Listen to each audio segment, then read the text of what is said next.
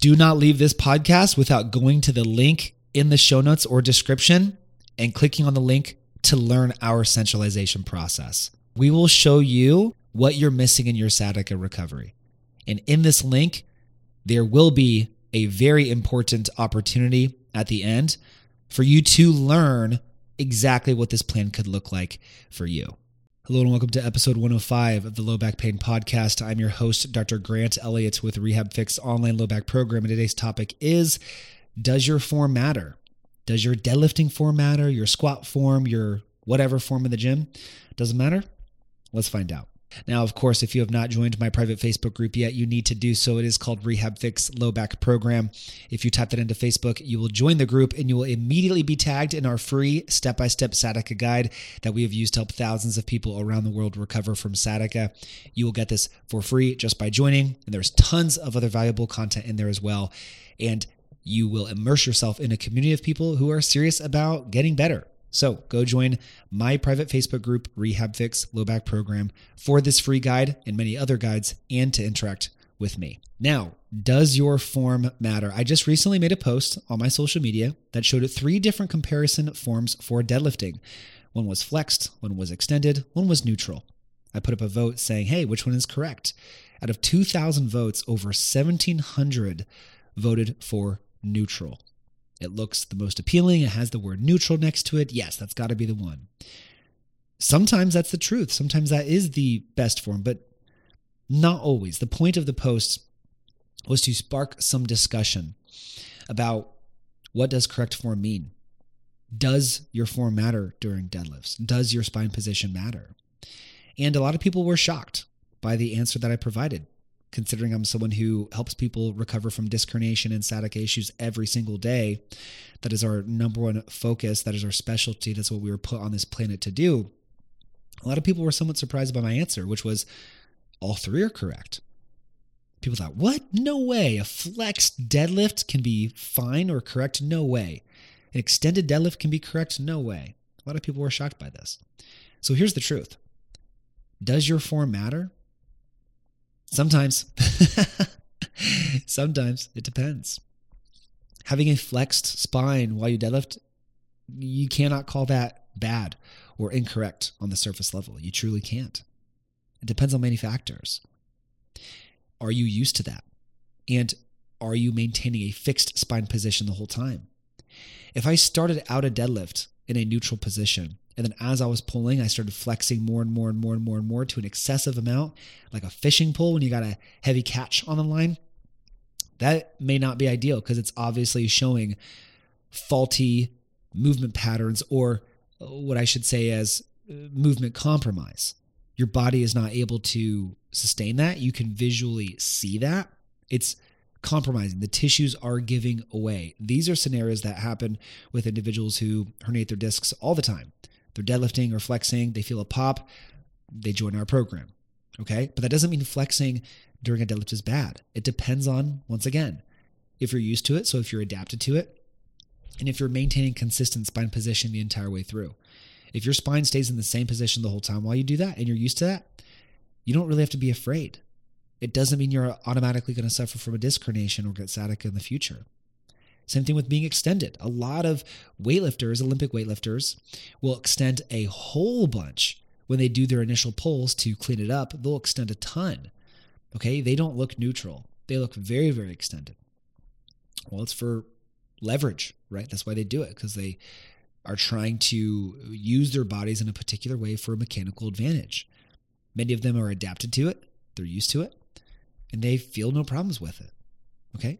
So we can't arbitrarily slap a label on these as good or bad. Correct form is unique to the individual.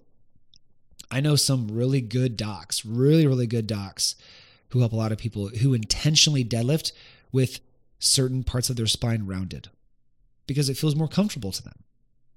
And their body's adapted to it, and they're fine right now, and they'll probably be fine for their entire lives.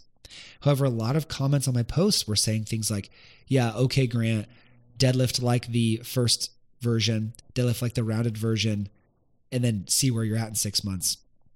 Or some people were saying, yeah, you're posting this because you're trying to get more clients, which I just think is funny. But it's the truth. It's the truth. If I made up a post saying, rounded is bad, you're going to kill yourself. Extended is bad, you're going to kill yourself doing that. That would not be true. That would be me trying to use scare tactics, trying to get views. Yeah, would it maybe get more views than the post I made today? Yeah, probably would. But that's not the truth. The truth is that your form doesn't always matter. That's the truth. But your form does matter in relation to you, in what your form has been up until that point, in what your form is capable of being. It does matter in that context. But from the surface level, does our lifting form matter? Do we all need to look the exact same when squatting or deadlifting or doing other movements? No. The truth is no. We don't all have to look the same. Your form doesn't always matter. Your body matters. Your load management matters. Your adaptation matters. That's what matters. Now, I did leave a few comments telling people, hey, if you are someone struggling with flexion and tolerant back issues, if you do have a disc herniation, if you do have sciatica when you bend forward, should you do rounded deadlifts? Definitely not, right? Definitely not. We don't want any more pressure on that disc. We don't want any more tension on that nerve, especially with weight. So that is context, right? It's contextual. We definitely would not want to do that. But for the average individual, let's say the average pain-free individual, can I tell them that rounded deadlifts are bad? No. Can I tell them that rounded deadlifts are good? No. I can't tell them that any of the forms of deadlifts are good or bad because it's dependent on what position feels best to them, and it's dependent on what their body is adapted to and where their current mobility is. If there's certain things that they just can't move through, maybe they need to deadlift with a rounded back, or maybe with wider legs or a more extended back, whatever it might be. These might just be limitations that they need to adapt to, and that's okay. Whatever their body's used to is what they should do. So don't be a form Nazi, because your body is strong and adaptable in many, many different ways. If there are strong men out there who are deadlifting thousands of pounds, their spines are rounding while they do it, and they're okay. There's also moms who are bending over to pick up their 30 or 40-pound children every day with rounded spines. If our spine was that fragile, to where every time we bent forward and picked something up that a disc would herniate, moms would not be alive, okay? But yet, they can, without thinking about it, bending over, picking up groceries, picking up their kids, 40-pound kid, not have to think about it, but then they go to their PT session or their chiro session or whatever, they're being told, oh, never bend your spine, you're fragile, don't pick up anything more than 10 pounds. And then they leave the office and they pick up their 40-pound kid without even thinking about it. Right? It doesn't add up. It's okay if you bend your back a little bit when you pick things up. It's okay. Don't freak out about your form. Everything will be okay. I promise. You just need the right plan. You just need to address the root of the issue. You need to have time to adapt to positions, create a strong, resilient spine, and you will get through this. And if you are someone who's looking for a plan to do so, we would be honored to have the opportunity to help you do that. Visit the link in the show notes of this podcast. Schedule a call with us, learn our centralization process so you can find out a way that you can resolve your pain. Join our clients only Facebook group, submit an application on our website.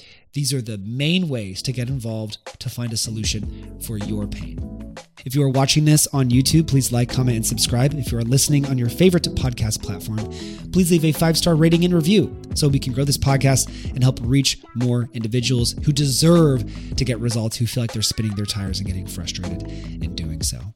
As always, move more, move in nature, move in the sun. Thank you so much for listening and have a great day.